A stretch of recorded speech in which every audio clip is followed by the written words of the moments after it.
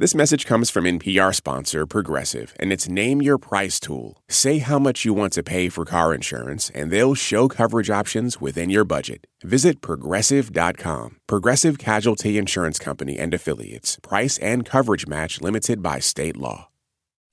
Hey, before we get started, we just want to thank you for listening to Embedded and ask you to help us out by telling us what you like about the show and how we can improve. You can do that by completing a short anonymous survey at npr.org/podcast survey. It takes just a few minutes. You'll do all of us at Embedded a big favor by filling it out. npr.org/podcast survey. Thanks. Here's the show.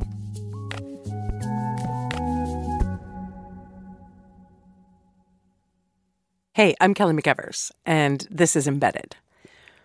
It's 2 days after the inauguration of Donald Trump. January 22nd, 2017. And he is standing in a room in the White House called the Blue Room. It's this long oval-shaped room with portraits on the walls and, not surprisingly, a lot of blue stuff. Blue upholstery, a big blue rug, blue drapes. And lined up along the edge of the room are a lot of the country's top law enforcement officials who have just helped with security during the inauguration. The president's invited all of them to thank them. Way over on the other side of the room from Trump is the FBI director, James Comey, who is not super psyched to be there. We're going to have a great 8 years together. Doing this photo op with the president. Jim is against displays of chumminess between the president and the FBI director, irrespective of their views of one another. This is Ben Wittes. He's a longtime friend of Comey's. He edits a national security blog, and he's a senior fellow at the Brookings Institution. So Comey's in the Blue Room, doesn't want to interact with Trump, and he decides he should try to just kind of disappear. He was wearing a blue blazer, and he noticed that the drapes were blue, and he sort of like slunk over to stand by the drapes. The problem is he's 6'8". I was just going to say, he's not a small man. He is not a small person, and he's standing there, and if you watch the video of the event, he actually gets away with it for the entire event. Like Trump's calling over all these other people to shake his hand. Thank you, sir. It was a great weekend. And at first, Comey manages to not get called. And he describes to me sort of congratulating himself for like, hey, I sort of pulled this off. You know, here I am sort of like... I'm in the curtains, like I camouflage did it. Yeah. Against the drapes, right? And right at the end... So let's... and there's Jim. The president singles him out and says something that I think exacerbated all the problems, which is, oh, there's Jim. He's even more famous than I am. He's become more famous than me. Which Jim interpreted as a explicit effort to compromise him, to sort of remind people that he was controversial. Controversial at this point because Comey was the one who had announced the FBI was reopening its investigation into Hillary Clinton just days before the election, a move Clinton says cost her the election. And in the Blue Room, it seems like the president wants to thank Comey for that, or at least make it look like they're on the same team, which is not how it's supposed to be. So Comey realizes he's going to have to go over to the president. And he's all the way on the other side of the room. It's not a small room, and he's crossing this room and deciding on the way there is not going to be a hug. Now, one of the things about being 6'8" is that your arms are long. And so he reaches out early to kind of keep it literally at arm's length. And Trump grabs his hand and pulls him into what he tries to make a hug. And the hug is entirely one-sided. Trump reaches his other arm around Comey's back. Comey kind of leans in, but not really. He was quite mortified by the entire episode. Then there's this awkward applause.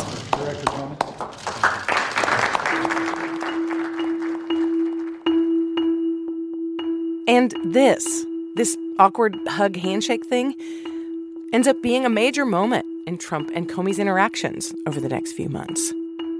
Interactions that are now under investigation by special counsel Robert Mueller. They start with a meeting, then there's this blue room moment, then there are phone calls, dinners, requests for loyalty, interactions that ultimately end with Comey getting fired.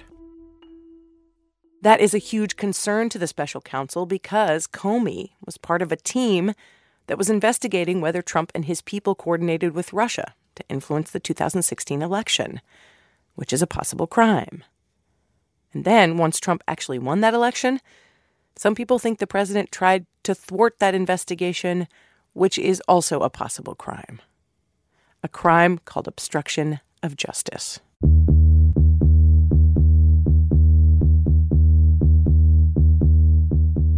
People who believe Trump obstructed justice say he basically tried to influence, slow down, or even stop the Russia investigation in his interactions with Comey and with some other people. And the deal with obstruction is, even if the Russia investigation turns up nothing on Trump, if there's no there, as Trump and his party insist, he can still be found to have obstructed justice. Like, you can obstruct a thing that doesn't turn out to be a thing.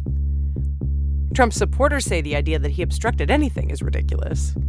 And they say Trump's just an unorthodox president who does things like a New York City real estate developer.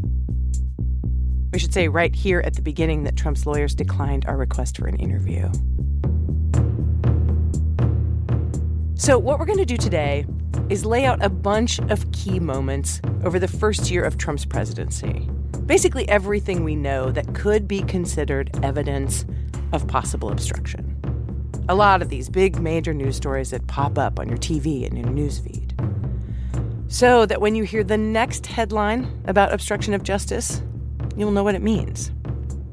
Because this part of Special Counsel Robert Mueller's investigation, this is the one that some legal experts say might actually be adding up to a case against the president.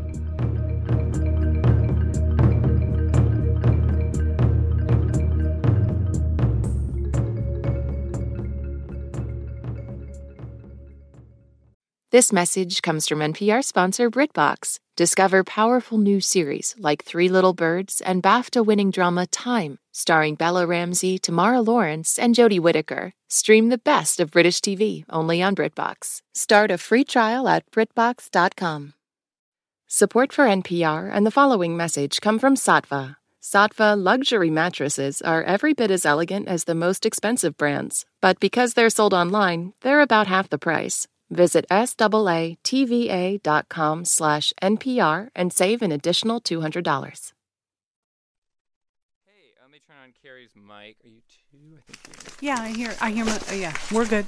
Okay, so NPR's Carrie Johnson is going to help us tell this story. She's been covering the Justice Department for more than a decade. Carrie, we cannot thank you enough. I know you have a bazillion things keeping you busy. Well, if somebody quits or gets fired, I'll run out. But otherwise, I'm all yours. All right. To start off with, why don't you just do what you can to describe what is obstruction of justice? So what it means is to attempt to impede or hinder some kind of investigation, a congressional investigation, an FBI investigation, a Justice Department investigation, with corrupt intent. So the law says you don't have to succeed in derailing the investigation, you just have to try. But the key words there are corrupt intent, some kind of bad purpose. And it can be hard to prove that. Not everybody comes out and says, I am firing this person because I want to jam up this investigation which is targeting me or my children. So you have to try to prove, if you're a prosecutor, some kind of pattern of behavior and also a good reason to tell the judge and eventually the jury about why this person would work so hard to jam up a federal investigation. That's what obstruction is. Okay, so that's the definition we're going to be working off of. And before we start telling the story of the first year of Trump's presidency and all these incidences of possible obstruction, it's probably important to say the names of all the people you're going to hear about, because there are kind of a lot of them. There's Michael Flynn. Trump announcing retired General Michael Flynn for National Security Advisor. National Security Advisor. Tonight, the dramatic testimony from Sally Yates. Sally Yates, for a brief time, the acting Attorney General. Don McGahn, the White House counsel. Don McGahn. the top lawyer for the White House. Don McGahn was Donald Trump's campaign lawyer. James Comey, FBI director, who you just heard about. James Comey faces new criticism. James Comey goes to Capitol Hill and meets Jeff Sessions, current Attorney General. Jeff Sessions heads to Capitol Jeff Sessions. Jefferson Beauregard Sessions III. Including Deputy Attorney General Rod Rosenstein. And Rod Rosenstein, Deputy Attorney General, which means he is the number 2 at the Justice Department. The president appointed Rod Rosenstein. Right. That's a Trump appointee. Yeah, right. You know So this story starts right after Trump is elected. Actually, a little bit before he's inaugurated. And it starts with Michael Flynn. He was this big Trump supporter during Trump's campaign. Lock her up. That's right. That's right. Lock her up. And then once Trump is elected, he picks Flynn to become his national security advisor. So it's the transition period after the election, but before the inauguration. The Obama administration is still in place, and that administration imposes new sanctions on Russia for interfering in the election. And then this pretty major thing happens. Michael Flynn actually talks about these sanctions on the phone with Russia's ambassador to the U.S. Some people say this is improper, others say it's fine. He asks the Russians not to escalate the situation, like don't impose reciprocal sanctions. And the Russians call back and say they won't escalate. Flynn then reports all this back to Trump's transition team. And the idea is that once Trump is president, the U.S. and Russia can have a better relationship. We now know all this from Flynn's statement of offense, that is a court document outlining the government's case against him. But at the time, no one knew this. So, a couple weeks after the phone calls, the Washington Post reports that the phone calls happened. But the Trump team continues to deny that Flynn and the Russian ambassador talked about sanctions. Then, the soon-to-be vice president, Mike Pence, goes on CBS's Face the Nation. I talked to General Flynn about that. They did not discuss anything having to do with the United States' decision to expel diplomats or impose a censure against Russia. So did they ever have a conversation about sanctions ever on those days or any other day? They did not have a discussion contemporaneous with U.S. action. But what about ever? My conversation with General Flynn. Well, look, but this is false, right? And it turns out the FBI had been listening to the Russian ambassador's calls as part of its routine surveillance, and they picked up Flynn's calls and knew Flynn had talked about sanctions. In the middle of all this, the inauguration happens, Trump becomes the president, and the FBI decides they need to talk to Flynn about these phone calls. Here's Carrie Johnson again. Flynn was interviewed by the FBI inside the White House on January 24th. Some FBI agents went to the White House and talked with Mike Flynn on the 24th. And this gets the attention of Sally Yates, who at the time is the acting attorney general. And on the 26th, Sally Yates is so concerned that she calls the White House lawyer, Don McGahn, and says, we got to meet about this. Ms. Yates, what did you tell the White House about Mr. Flynn? Here's Yates testifying to the Senate about this months later. I called Don McGahn first thing that morning and told him that I had a very sensitive matter that I needed to discuss with him, that I couldn't talk about it on the phone, and that I needed to come see him. Yates and another Justice Department official go to the White House and into McGahn's office. We began our meeting telling him that there had been press accounts of statements that had been made by the vice president and other high-ranking White House officials about General Flynn's conduct that we knew to be untrue. We told him we felt like the vice president and others were entitled to know that the information that they were conveying to the American people wasn't true. Sally Yates is basically saying Pence and other people in the White House should probably stop saying Flynn's calls with the Russian ambassador weren't about sanctions. Because we know they were about sanctions. And additionally, that we weren't the only ones that knew all of this.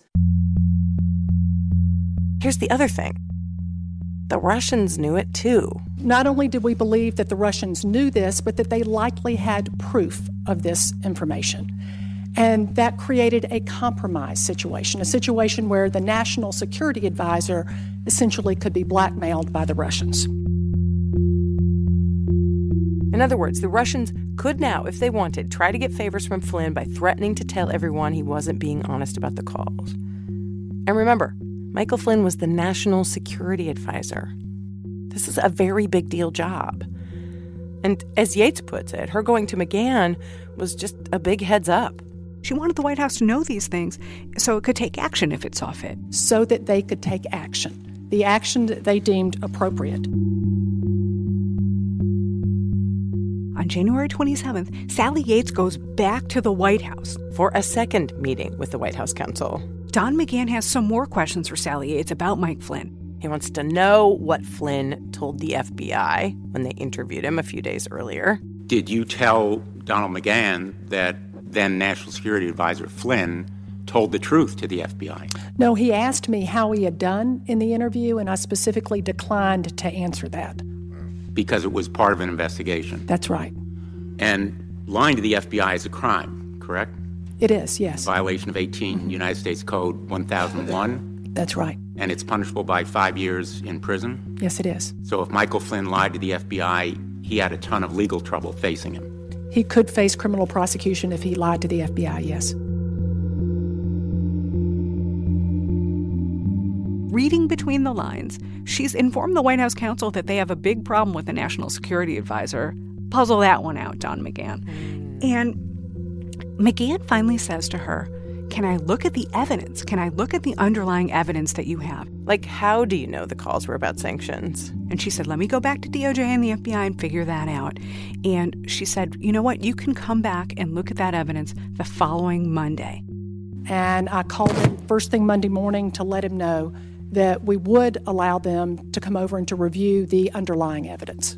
He had to call me back. He was not available then, and I did not hear back from him until that afternoon of Monday the 30th. But something else happens by the end of the day on January 30th. And that was the end of this episode. Nobody came over to look at the material. I don't know what happened after that because that was my last day with DOJ. Got it. Okay. That is. Sally Yates got fired. Again, the acting attorney general, Sally Yates, has been fired for refusing to defend his executive order on immigration. Shortly after Sally Yates was fired. Sally Yates got fired by the White House. The White House says because she refused to defend its travel ban, its executive order, barring visitors from several Muslim majority countries. Right, a completely separate issue. So the White House says, yes. The White House says Yates got fired for not enforcing this travel ban. Sally Yates' defenders say she got fired because she raised red flags about Michael Flynn and his contact with Russia.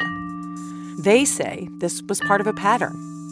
They say U.S. Attorney Preet Bharara was fired because he had jurisdiction over Trump's businesses in New York City, which are also part of the Russia investigation. If, and this is a big if, those were the reasons they were fired, then that could be a problem. And here we go. Here's the rub.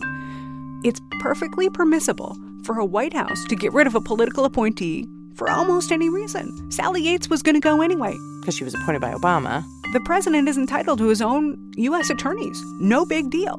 What's questionable and worthy of investigation is whether these people were let go for some kind of corrupt reason.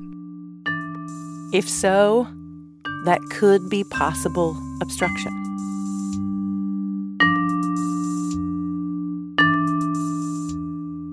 So, Sally Yates is fired, and Michael Flynn has talked to the Russians about sanctions, though this isn't public yet. And just remember all this because it definitely keeps coming up. Right around this same time, there are two interactions between Trump and FBI Director James Comey that we need to tell you about. And the first one is a dinner. Let me move to the January 27th dinner. Okay, so this is a very important moment. That's Ben Wittes again, and we are also hearing senators questioning Comey later as he testifies about this. So this dinner starts when Comey gets a phone call from President Trump. He called me at my desk at lunchtime and asked me, can you come over for dinner tonight? Jim was called to the White House to have dinner privately with the president. And then he said, I was going to invite your whole family, but we'll do that next time. I wanted you to come over. And then he said, how about 6:30? I said, whatever works for you, sir. And then I hung up and had to call my wife and break a date with her. I was supposed to take her out to dinner that night. And that's one of the all-time great excuses for breaking it. Yeah. In retrospect, I love spending time with my wife. I wish I'd been there that night. So Comey goes to the dinner. And Comey says President Trump starts by asking Comey if he wants to keep his job. He says Trump says lots of people want the job. And Comey says he took all this to mean that he would be able to keep his job in exchange for something else. And that something else, Comey says, was this. The president asked you repeatedly to be loyal to him. Trump wants Comey to pledge his loyalty. But Comey doesn't want to do that. He had to say no to the president. So he says this instead. And you responded you would be honest. I can only give you honesty. Correct. I tried honest first. I tried to hold the line. It got very awkward. And I then said, you'll always have honesty from me. But Comey says Trump keeps pressing. That's what I want. Trump says honest loyalty. He said honest loyalty, and then I acceded to that as a way to end this awkwardness. And then they kind of compromised on honest loyalty, which I'm sure meant different things to the two of them. And here's why Ben Wittes says this is a problem. It's hard to imagine as an executive branch official a more inappropriate interaction.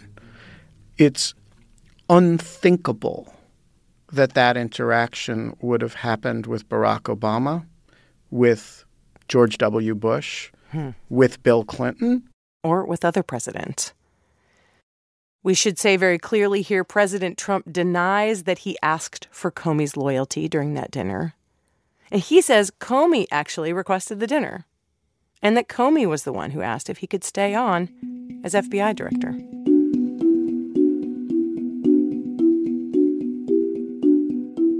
Either way, the reason Comey has such a detailed memory of these interactions with Trump is because after each one, he would write everything down. He started this after his very first one-on-one meeting with Trump during the transition. What was it about that meeting that led you to determine that you needed to start putting down a written record? And when he's asked, why did you do that? That's a weird thing to do. His answer was because of the nature of the person. The nature of Trump. And then the nature of the person. I was honestly concerned that he might lie about the nature of our meeting, and so I thought it really important to document. That combination of things I'd never experienced before, but it led me to believe I got to write it down, and I got to write it down in a very detailed way. Okay, so now we have covered the loyalty pledge dinner. It happened in late January 2017. And before we get to the next potentially troubling interaction between Trump and Comey on Valentine's Day, we have to talk about what else is happening on Valentine's Day 2017. All right, so the Washington Post has broken the news that Sally Yates and the White House already know, right? That Michael Flynn did, in fact, talk about sanctions with the Russian ambassador.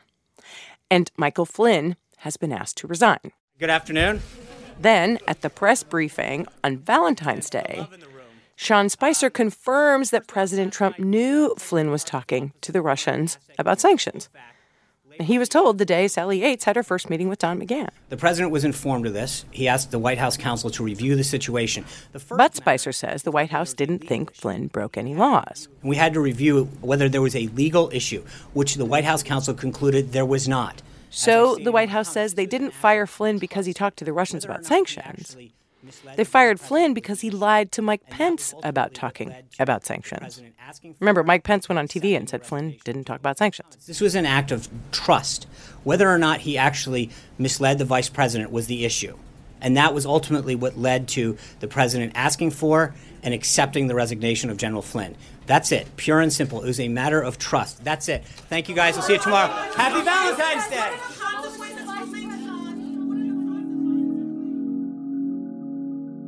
So at this point, Flynn is gone, but the White House is still kind of defending him. And now comes the second possibly troubling interaction between Trump and Comey.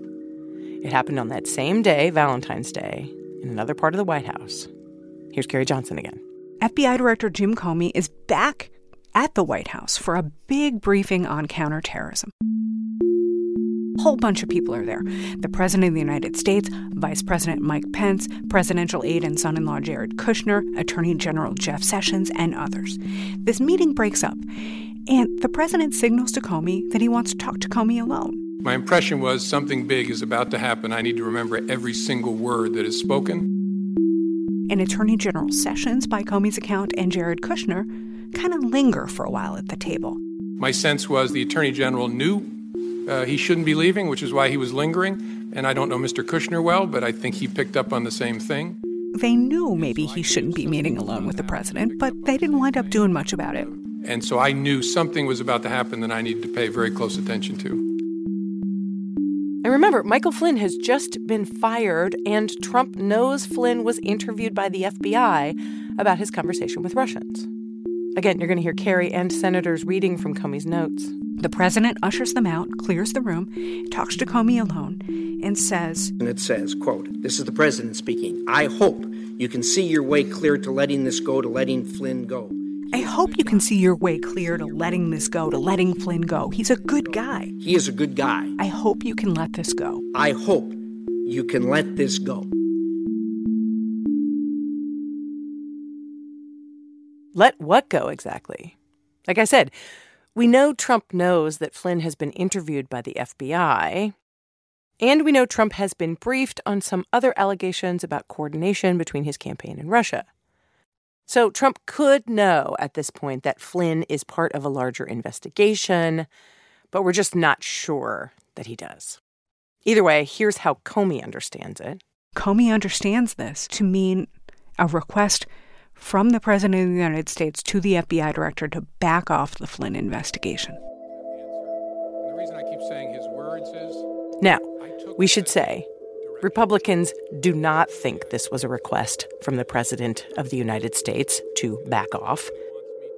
Here they are when Comey is testifying. That's the way I took it. You may have taken it as a direction, but that's not what he said. Correct. He said, "I hope."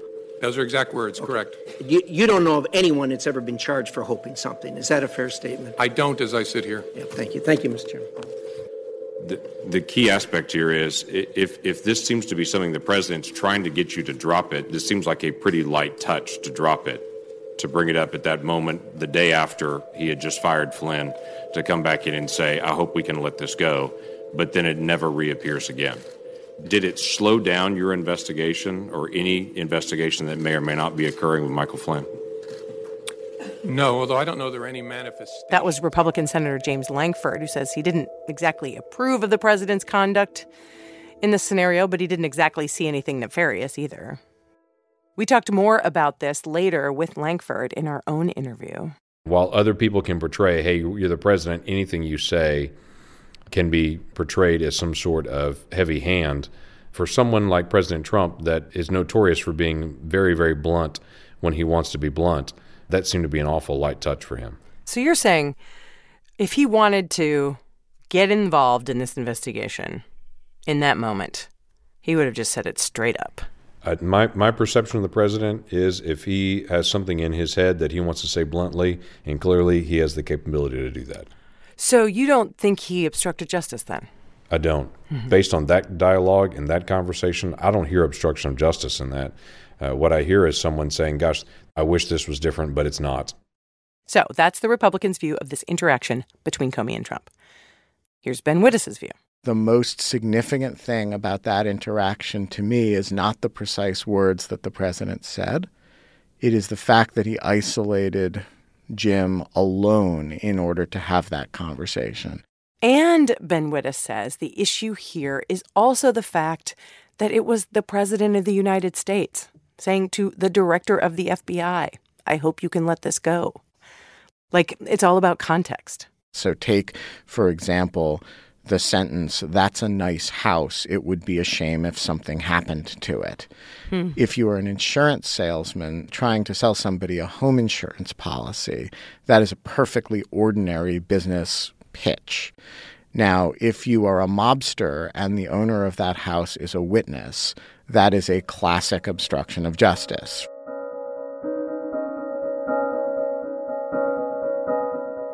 There is just one more question about this Valentine's Day meeting between Trump and Comey. And that is this: did Trump already know that Flynn had lied to the FBI, which is a crime that Flynn later pleaded guilty to. Because if Trump did know that, then he would be telling Comey to lay off a guy who he knew had committed a crime. And that could strengthen the case for possible obstruction of justice. More on that, plus the recusal of an attorney general and Comey's last day on the job, after the break.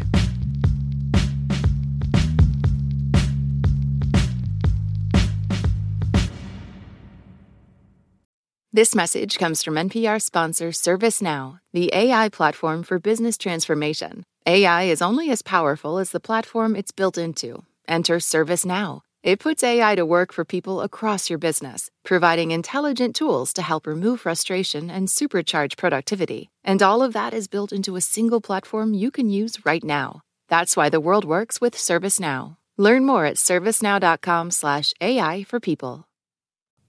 What does it take to start something from nothing? And what does it take to actually build it?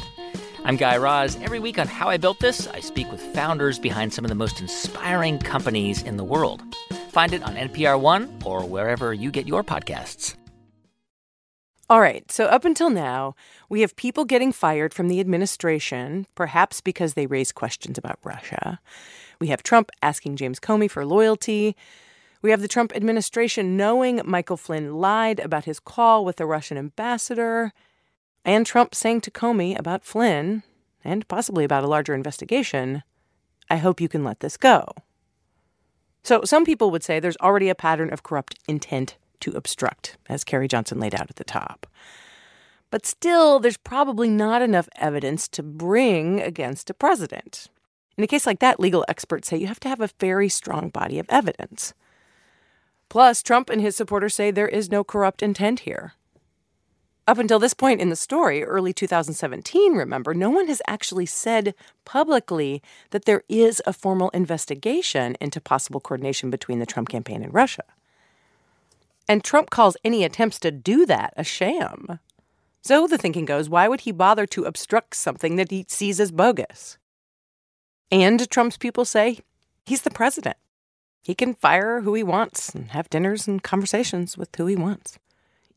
So by this point, it is March 2017, and it is time to talk about Jeff Sessions. So Jeff Sessions obviously played a big role in the president's campaign. He was a top surrogate. We need to make America great again. And in the course of his confirmation hearing in the Senate early last year, early 2017, Jeff Sessions promised that he would step aside from any investigation involving Hillary Clinton because he had made some statements on the trail about Hillary Clinton, and it was just not fair game. So Justice Department reporters and I kept asking Jeff Sessions, what about the Russia investigation? What's going to happen with the Russia investigation? Are you involved in the Russia investigation? And he wouldn't commit to being in charge of that one way or another. And the questions kept coming and coming and coming. And then the Washington Post reports that Sessions had a couple of meetings with Sergei Kislyak in 2016 that he did not disclose before his confirmation hearing. Sergei Kislyak, the Russian ambassador to the U.S. at the time. And then one day, surprise. It's good to be with you. Welcome to the Department of Justice. We get summoned to the Justice Department in March 2017. Jeff Sessions comes out in front of the cameras, and Sessions says, therefore, I have recused myself in the matters that deal with the Trump campaign. He's decided to recuse himself from overseeing the Russia probe because of advice he got from Justice Department ethics lawyers. I believe those recommendations are right and just. He said that he's taken no actions regarding anything regarding Russia. He just said that he's concluded he shouldn't be involved in them because of what he did in the campaign for Donald Trump last year. And that was a big deal. I mean, he made a big public commitment on camera. It's a big deal because it means Jeff Sessions is no longer overseeing what we now know was the FBI's investigation into whether the Trump campaign coordinated with Russia. Like, that job now falls to someone else. This made the president really, really angry. So angry that he stayed angry with Jeff Sessions, we think, to this very day. There's lots of public evidence of that. Trump tweets that Sessions is beleaguered, that he's taken a weak position on, quote, Hillary Clinton's crimes. When asked whether he will fire Sessions, Trump says time will tell. The president has been beating up on the Justice Department and the FBI for months. He called the Justice Department a laughingstock. In fact, he had an interview with the New York Times. Right after he gets the job, he recuses himself. Was that a mistake? Well, Sessions should have never recused himself. He said he would have picked somebody else. I think it's very unfair to the president. How do you take a job and then recuse yourself? If he would have recused himself before the job, I would have said, thanks, Jeff, but I can't, I'm not going to take you. So again, Trump is raising the issue of loyalty. He's already asked for loyalty from his FBI director, and now he's saying his attorney general should be loyal. That's not their job. So Sessions stays on as attorney general, and we will hear more about him as the year goes on. For now, let's get back to FBI Director James Comey. We are in the spring of 2017. Trump has a couple of calls with Comey. He tells him how the cloud of a Russia investigation is interfering with his ability to run the country. He asks Comey to lift the cloud. And he asks Comey to publicly say Trump is not personally under investigation, which Comey says privately, but does not say publicly. All this according to Comey's notes and testimony. And then comes May 4th, 2017. So now let's go to the weekend at Bedminster. President Trump is spending the weekend away from the White House. He even tweeted about it. Quote, rather than causing a big disruption in New York City, I will be working out of my home in Bedminster, New Jersey this weekend. Also saves the country money. So, May 4th, the New York Times says that the president was supposed to be golfing with Greg Norman, the Australian shark, the great golf champion, right, of his era. But it's raining, so the president can't play golf. So instead, he sits and starts stewing about Jim Comey.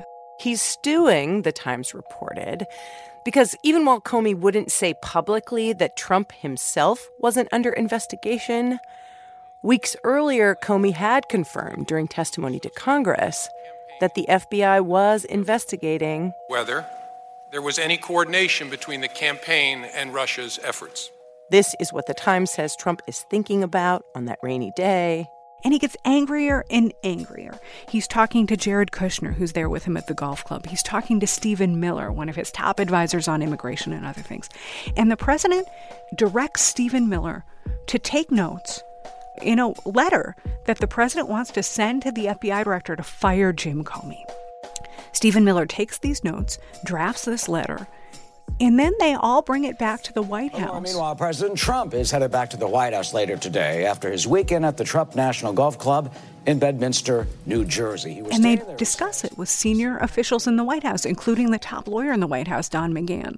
According to the New York Times, Don McGahn is so alarmed by some of the language in this draft letter that he insists it can never be sent. We need to fix this letter. This is a big deal. We don't know what's in the letter. We don't have the letter. Right. Special counsel Robert Mueller has the letter. So instead, they call in the Justice Department. They call in Attorney General Jeff Sessions, who, by the way, is not supposed to be involved in the Russia investigation anymore because he recused himself. They call in Deputy Attorney General Rod Rosenstein. Now, both Sessions and Rosenstein are not happy with Jim Comey about Hillary Clinton's emails, and they just don't kind of like the guy. So the president says, why don't you guys create some correspondence and we'll get rid of Comey? And that's what happens. Rosenstein writes a memo saying he can't defend Comey's handling of the investigation of Hillary Clinton, how the FBI first closed its investigation and Comey announced that, then reopened it and Comey announced that just before the election. Jeff Sessions adds his own letter agreeing with Rosenstein, and then Trump fires Comey. Do you remember the day Comey got fired? I mean, you must, right? I do remember. Hard to forget. Where were you? How'd you find out? Well, believe it or not, I was home early that day. My mom was in town, and I was in the other room, and my mother hollered to me that she had heard that Trump had fired Comey. Good evening, everybody. We begin with breaking news, big news. President Trump tonight firing. And I said, Mom. Your mom was really? your first source on your beat. And I rushed into the room, and in fact, it was true. It was a horrifying moment. Again, that's Ben Wittes, Comey's friend. He learned about it while giving a speech at a bureau field office in Los Angeles. From a news report on television that was blaring in the background while he was speaking to people and not even looking at the TV. Tonight, how Comey learned himself, seeing it on TV. There was a question about whether he was going to even be able to fly home on the plane that was supposed to be at his disposal. And he does. And he does get on the FBI plane and go back home that night. The White House now saying Comey mishandled the email investigation into Hillary Clinton, that Comey overstepped his role in his scathing review of Clinton. But many on Capitol Hill asking, is the White House really concerned about Clinton, or is this about Russia? Also tonight, Vladimir Putin and his reaction. So then, over the next couple days, you see the White House give its reasons for why Comey was fired. And what happens is those reasons change. So let's start from the beginning and sort of track that, if we could. First, the explanation from the White House is that the Justice Department, the Attorney General, has determined he needs a fresh start, and the Deputy Attorney General, Rod Rosenstein, is deeply unhappy with Comey's repeated violations of DOJ process with respect to the Hillary Clinton investigation. Then Rod Rosenstein finds out the White House is using his memo as an excuse to fire Comey and puts his hand up and says, So Sarah Sanders, the White House press secretary. Good afternoon, everybody. The new White House press secretary says Comey had been terrible for morale at the FBI. The rank and file of the FBI had lost confidence in their director. And in fact, she had received many calls from people at the FBI saying they were happy that Comey was let go. So what's your response to these rank-and-file FBI agents who disagree with your contention that they lost faith in Director Comey? Look, we've heard from countless members of the FBI that say very different things. Turned out that maybe that was not the case. In fact, Ben Wittes made a formal request for FBI correspondence and found there was broad support for Comey. So the White House is saying Trump fired Comey because of the Sessions-Rosenstein memo and because the FBI lost confidence in Comey. And then this happens. And finally, the president, President Trump, tells Lester Holt on NBC the decision to fire Comey was not based on Rosenstein and Sessions' recommendation. It was his own decision. You had made the decision before they came in the room. I was going to fire Comey. There's no good time to do it, by the way. Because in your letter you said I accepted their recommendation. Yeah, well, you had already made the decision. I was going to fire regardless of recommendation. So there was really he made a recommendation. And then Trump says this. And in fact, when I decided to just do it, I said to myself, I said, this Russia thing with Trump and Russia is a made-up story. It's an excuse by the Democrats for having lost an election that they should have won. And the reason they should have won it is... That's a big change, right? That's way different than the original justification. And why is that potentially problematic? Remember, when you're thinking about things as possible obstruction of justice, there has to be some kind of state of mind. And it's a high bar to get a corrupt state of mind. The president has now said on national television that he was thinking of Russia when he fired Jim Comey, who was playing a big role in the Russia investigation. And so that doesn't get you all the way there, but it provides some insight into the president's state of mind, into his thinking. So the head of the FBI is fired. And the President of the United States says it's about the investigation the world now knows the FBI is leading into whether the president and his people did wrong. Democrats and even some Republicans start to pressure the Justice Department, saying this investigation is getting too politicized. So the Justice Department, actually Rod Rosenstein, appoints a special counsel to run this investigation instead. This is how we get Robert Mueller. Robert Mueller is a Republican. He's a former Marine. He's former head of the FBI. He is very well respected in Washington.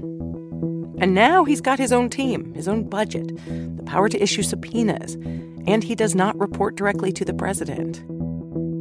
And remember, the appointment of these kinds of prosecutors doesn't happen very often. There was Archibald Cox. His investigation ultimately led to the resignation of Richard Nixon, even though Nixon fired him during the process. There was Kenneth Starr. His investigation led to the impeachment, but not removal, of Bill Clinton. And there was Patrick Fitzgerald. His investigation led to the conviction of Vice President Dick Cheney's chief of staff. What I'm saying here is when these special prosecutors get appointed, stuff happens. After the break, Mueller's team gets its first guilty plea from a former member of the White House, and more on those possible obstruction questions that have been raised in the Trump presidency up until now. Did Trump know that Flynn lied to the FBI? What else do we know about Trump, Sessions, and Mueller? How could this all lead to a possible case for obstruction? And what could happen after that?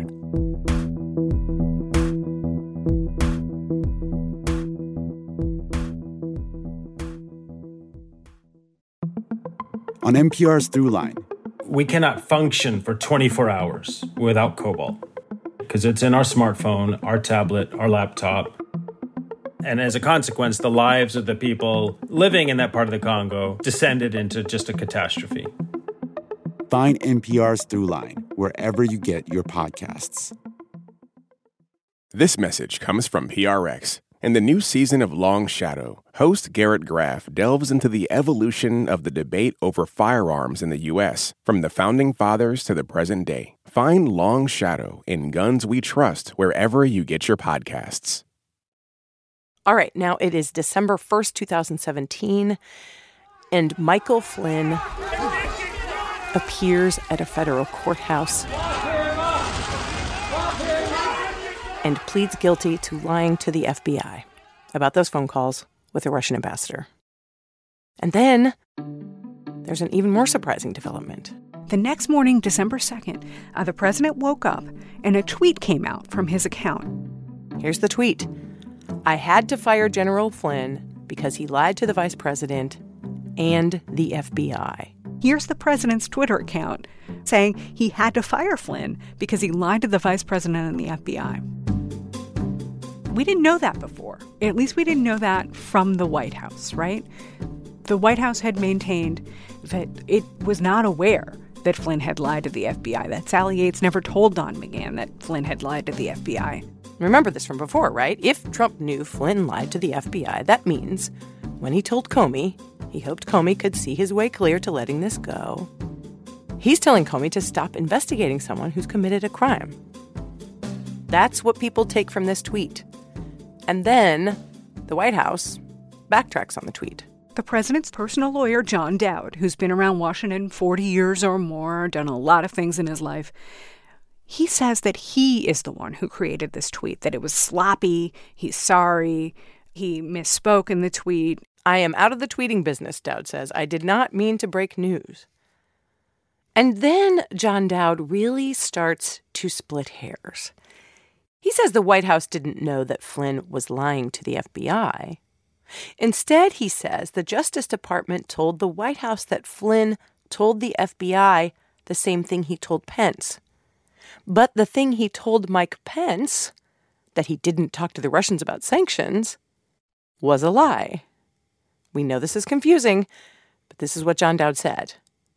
He also said the White House was never told by the Justice Department that Flynn was accused of lying. NPR tried to get John Dowd to clarify all this, but he declined our request for an interview.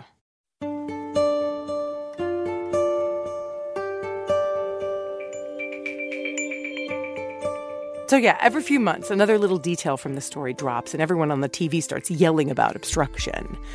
But there are just two more of these that we need to talk about. They both happened recently. And they both go back to things we've already told you about. First, remember when Jeff Sessions recused himself and Donald Trump was really mad about it? Well, we now know that Trump instructed his White House counsel, Don McGahn, to tell Sessions not to recuse himself. This is according to the New York Times. It says McGahn was unsuccessful in this endeavor and, quote, the president erupted in anger in front of numerous White House officials, saying he needed his attorney general to protect him. Quote, Mr. Trump said he had expected his top law enforcement official to safeguard him the way he believed Robert F. Kennedy, as Attorney General, had done for his brother, John F. Kennedy. And this, the fact that the president believes his Attorney General should safeguard him, is what many obstruction watchers think could be a problem.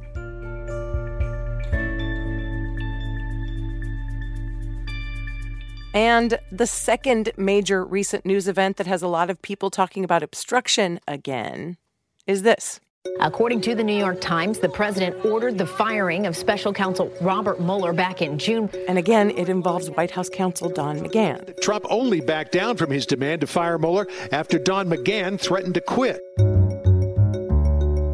It now appears that the White House counsel, Don McGahn, is confirming key elements of that story, that at one point the president had expressed a desire to fire Robert Mueller.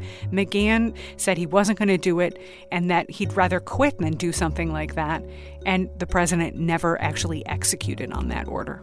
Again, this is according to the New York Times. Experts say the attempt to fire Mueller following the firing of FBI Chief James Comey is growing evidence for a case of obstruction of justice. What's Mueller's next move? The news totally blows up. For months, Trump had been denying that he wanted to fire Mueller, and he continues to deny it. Did you fire Robert Mueller? Did you want to fire Robert Mueller? Fake news, folks. Fake news. What's your message today? Typical New York Times fake stories. Mr. Trump. But Don McGahn and the White House have not denied the New York Times report. How does his intention to fire Mueller figure into this larger picture and this larger question about obstruction? You could put up a chart on the wall of all the people at the Justice Department and the FBI who have been involved in some way or another with this Russia investigation, who have left the Justice Department or the FBI under pressure, fired, or resigned. And that's an increasingly long list, right? Sally Yates, Preet Bharara, James Comey, and the man he reportedly wanted to fire, Robert Mueller. Why would that be of interest to someone investigating whether or not he's committed obstruction of justice? Well, one way to derail an investigation of you, if you wanted to do that, is to systematically get rid of all the people who are investigating you. That's the pattern that some people are identifying now. Now, the president's lawyers and the president himself would say, listen, I'm in charge here. I have the right to get rid of these people. The question, going back to where we started, is whether he's doing that with some kind of corrupt intent.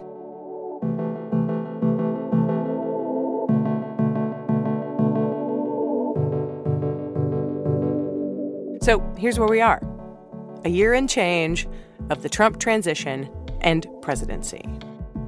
And now some legal experts are saying that of the two things Robert Mueller is investigating, whether Donald Trump and his campaign coordinated with Russia to influence the election, and whether Trump obstructed justice, there's more evidence that's been made public that could connect him to the latter crime, the possible crime of obstruction.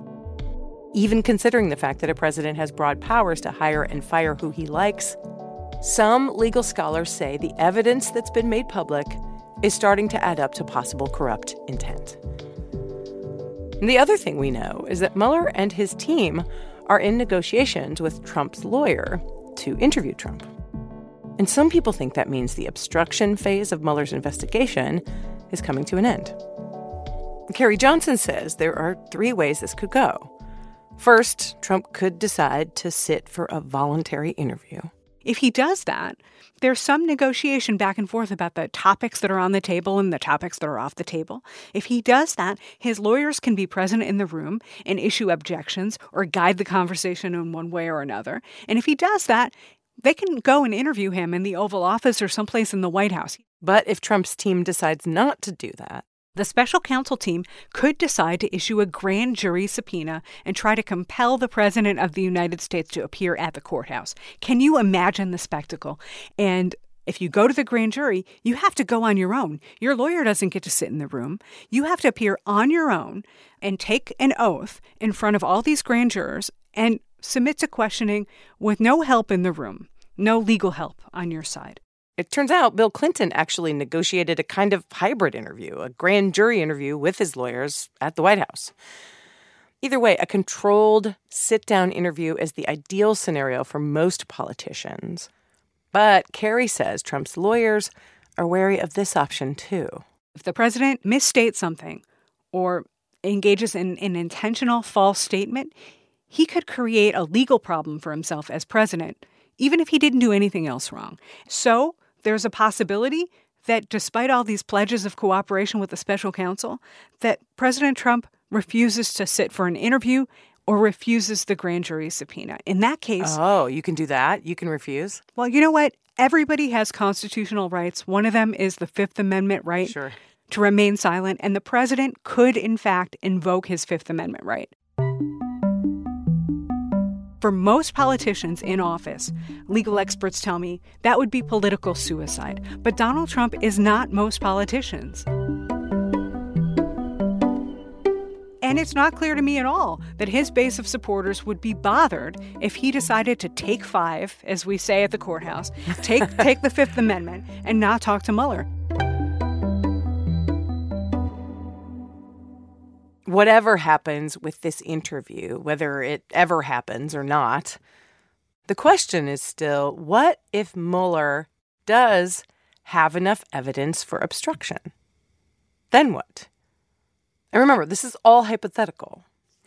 Most legal experts agree you can't indict a sitting president. So you either wait until he's not president, or you pass what you have to Congress.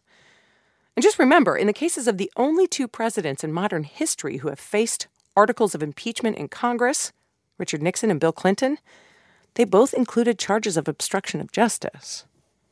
So I asked Carrie about a hypothetical impeachment scenario for Donald Trump. I want to talk about the elephant in the room because people literally from every Uber driver that I ever have to like my relatives ask me about this. Like, how does impeachment figure in? I think there's a large part of the voting public that thinks like, oh, Mueller's going to find all this bad stuff and then he's going to hand it all to Congress. Democrats are going to win in the midterms and then they're going to impeach Trump and then it's all over. That's a lot of ifs. That's a lot of ifs. Tons of ifs. The biggest one, of course, being do Democrats control the House and Senate? But, from like the standpoint of an obstruction of justice case, could it even lead there? And what all would have to happen for it to do that?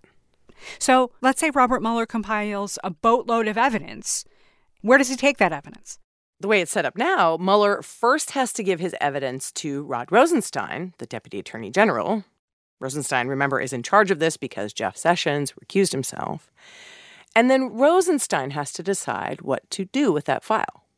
He could give it to Congress. At that point, the House could vote whether or not to impeach. If that vote is yes, the Senate would hold impeachment proceedings like a trial where a 2/3 majority is needed to convict. Carrie says everybody who's imagining these impeachment proceedings should probably slow down.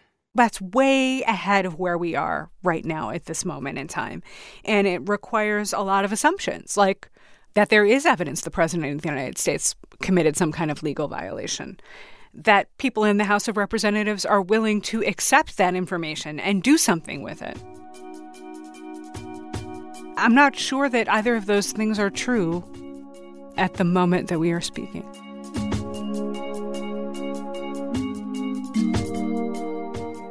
And there is one last thing. Just because some people think this obstruction part of Robert Mueller's investigation might, and this is a big might, be nearing some kind of end, the part of Mueller's investigation about whether the Trump campaign coordinated with Russia, in many ways, is still very much ongoing. We did a whole episode about this. If you haven't heard it yet, go listen. In that part of the investigation, there are witnesses, former Trump staffers who are now cooperating with investigators, and there are sentencing hearings and trials that haven't even happened yet, which means we still don't know where this all is going to go.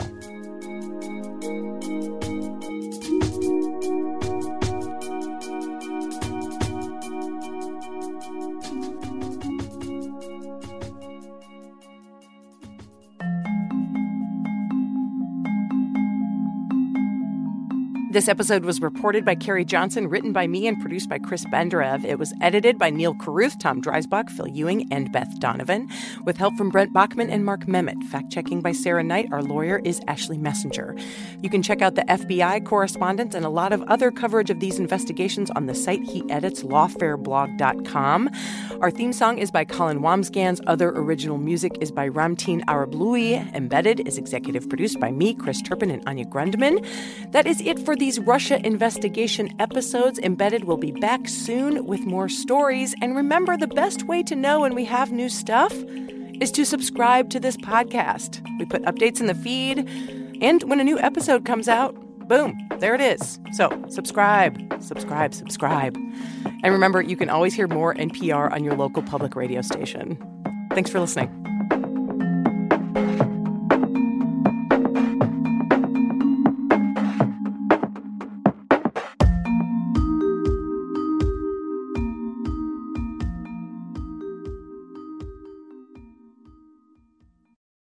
This message comes from NPR sponsor BetterHelp. When you're carrying around a lot of stress, therapy is a safe space to get it off your chest. If you're considering therapy, give BetterHelp a try at BetterHelp.com/NPR to get 10% off your first month. I'm Rachel Martin. You probably know how interview podcasts with famous people usually go. There's a host, a guest, and a light Q&A. But on Wildcard, we have ripped up the typical script. It's a new podcast from NPR where I invite actors, artists, and comedians to play a game using a special deck of cards to talk about some of life's biggest questions. Listen to Wildcard wherever you get your podcasts, only from NPR. Why is everyone so obsessed with traditional wives or trad wives on social media? This week, we're talking about the viral videos of women making marshmallows and mozzarella from scratch, and how behind the sheen of calm kitchens and cute fits, there's some interesting pessimism about our modern world. And that's worth digging into. Next time on It's Been a Minute from NPR.